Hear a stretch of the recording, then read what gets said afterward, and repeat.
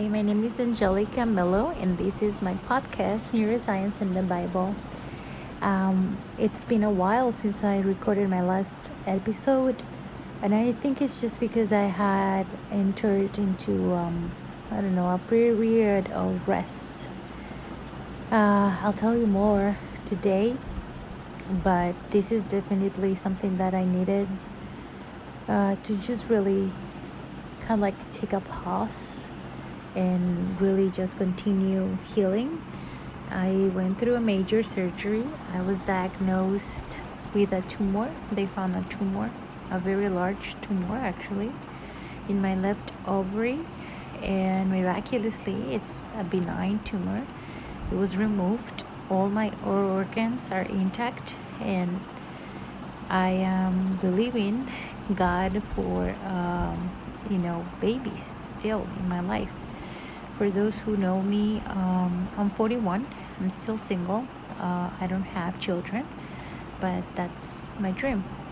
So this is taking me to what I wanted to share in this episode, and it's about 2020 and all what it has represented for me and friends and people around the world. And definitely I feel like I wanted to share my piece regarding that. To me, 2020 represents the year of perfect vision. A lot of people call it 2020 vision or refer to perfect vision as a 2020 vision. And a lot of things happened this year that definitely looks like something that people didn't really understand or didn't really prevent or had any type of way to predict what it would happen. I remember at the beginning of the pandemic in March, everybody was considering that it was going to be like a flu and that it was just going to dissipate, or maybe 2 weeks people will be just isolated. But we're still finishing 2020, and today is December 31st, so it's the last day of 2020, and we're still dealing with the consequences of this pandemic, world pandemic. Besides whatever we have experienced, whether it's when it comes to health issues or emotional issues, financial issues, and whatever the world is experiencing, whether you believe in conspiracy theories or not, every single human has been affected by it one way or another. And the perception that I have for this past year is that we needed these type of circumstances to really get a 2020 vision for our lives, for ourselves. Once you take out or remove all the distractions that people can have in their lives, you get to be confronted with yourself. So if you think about how our vision works, we are not just using our physical eyes to see. It's not just an organ that sees because of whatever physical attribution has. It is connected to all of the nerves in our brain that is giving information based on what our experiences or perceptions are. So everything that we see in front of us has nothing to do with the reality that is in front of us, but more to do with whatever experience or perspective we have or mindset we have, that it has been formed through our experiences, through our traumas, and is filtered by every single one of aspects of our lives And that's the way we make assumptions of what we see. And that's what exactly like what we see.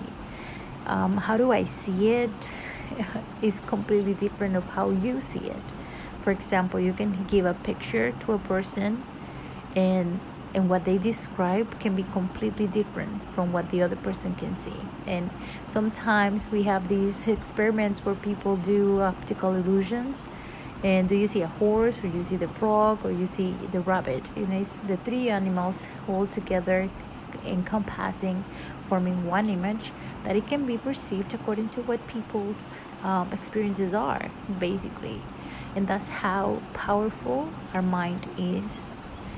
Did you know that the only organ that doesn't grow, since you're born until you get old and die, the only organ that doesn't grow is the eye. Your eyeball doesn't change in size. Don't you find that particularly amazing? The fact that our eyeballs don't change through our lifetime, but yet the perception of what we see changes by the minute. It's mind-boggling to me. And it has a meaning, because it's not really about the eye per se or the circumstances, but what I think of it, what I believe of it. And here again we are with this world pandemic, this COVID-19 menace, and all of these civil unrest, lockdowns, depression, suicide, financial crisis, all of these things happening in the world due to whatever this year has brought about. And here we are, still thriving. Why? Because I believe that it was necessary for us to be confronted with whatever issues we had before. It's almost like we were forced to see ourselves and to be with ourselves without any type of distractions, any type of add-ons, just to be confronted with what we need to deal with, and it's our brokenness. I do believe that everybody has things from our trauma, from past experiences that we need to deal with. And a lot of marriages were challenged, relationships were challenged, family dynamics were challenged, because we were no longer able to ignore whatever is needed to address and change. So I'm going to go back to my topic of neuroscience and how the brain works, and when is necessary to confront those type of honestly cognitive dissonance, when it comes to believing something and then yet do something different, in order to create integrity, which means where our behavior matches our beliefs or perceptions of ourselves to form our identity. And I'm just gonna talk about whatever I needed to confront, because I didn't escape it either. I've been single most of my life. I had been in relationships not really successful, others really dysfunctional, but most of it meaningless, that hadn't really led me to a relationship that can be considered for marriage. But it has been my dream. It has been the desire of my heart ever since I believe that I have a soul, right? And I recognize that. And all of these years, I have justified my singleness to the lack of commitment from men, or the lack of character, the lack of maturity of all the men that I know, and how losers men are, or how intimidated they are by successful women, intelligent women, blah blah blah. And all of this time I have thought that it was their fault and not mine. Therefore, they needed to work in their things and not me. And 2020 led me to really understand that I needed to be confronted with the fact that I am the one creating these scenarios, because I am attracting people from the place I am. So if there are broken people coming to my life, it's because I'm broken still, and there are things that I need to deal with. The fact that I opened myself up to be vulnerable and to understand that there was growth needed in me as well led me to really understand that I need to do that. I need to understand what is it that I'm believing for myself, and what I'm doing, and the triggers that cause me to react in a certain way, defensive and unrealistic expectations, and having all these demands from people, from humans, knowing that I have so many things or issues to work with. Definitely was challenging in that area, but also challenging in the sense of like my health. I have been confronted with an issue. It was part of what I went through, is the reproductive area, and how much I understand that I don't feel like I want to wait that long to have kids, and now just being confronted with the fact that I can lose that ability, it was just so shocking and so hard to deal with. Thank God my faith sustained me, and God performed a miracle in my life. I would just share the whole process in another podcast, but today I wanted just to give you a sense of hope for the next year. Today I think that we were all given a mirror in 2020, and whether you are in a place where you went through a physical issue, whether it's COVID or not, if it was an emotional, mental issue, if it was depression, if it was relationships that didn't work, or that you needed to put work on, we were given an opportunity, an amazing opportunity to really evolve, to not just to refuse to stay stagnant or stuck in places where we were not meant to be at all, to really be confronted with ourselves and understand that there is beauty inside of us, and there is purpose, and there is that certainty that nothing around us can stop us from getting where we need to be, and that we were created for greatness. I believe that God has given us an opportunity to work on the things that we need to address, to move on and complete that journey of wholesomeness that we were created to have. And I'm just thankful. I want to invite you, as a way of activating this experience that we all had this year, into turning around whatever was meant for evil and really create beauty from ashes, and turn it around for good. That's how God works. He gives. Not everything happens for a reason, but there is a way to take every single opportunity of whatever crisis you have and turn it into growth, evolution, and greatness. And I invite you, as a ritual or as an exercise, you can start by giving thanks and be grateful for what 2020 has given you the opportunity to do, to be in the place that you're at, that is in a much, much better place than you were before.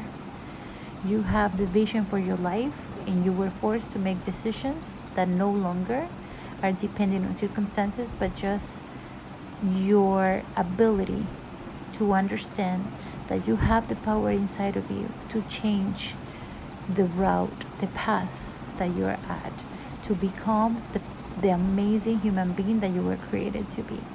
You are no longer subject of circumstances, traumas, or disconnection, fear. And in our fragility as humans, confronting an enemy that we just know, but we don't understand how to fight, we understand that we have an amazing power invested in us in our decisions, and we can decide for ourselves to become a better version of our humanity.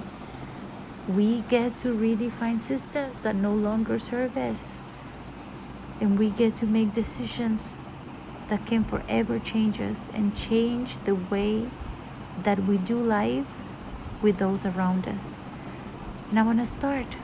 I want to be thankful to God for giving me life, giving me an opportunity to understand that there is power in me to give life, to produce life, and to be able to understand also that there is hope in the fact that I can just not be the person that I was, not acknowledging or being conscious about who I was, but that I can be the product of my future decisions that made out of trauma, fear of rejection, disconnection, and dysfunctionality, but out of love, self-love, self-acceptance, understanding there is room to grow, but I am equipped with everything good to perform my will, His will in my life.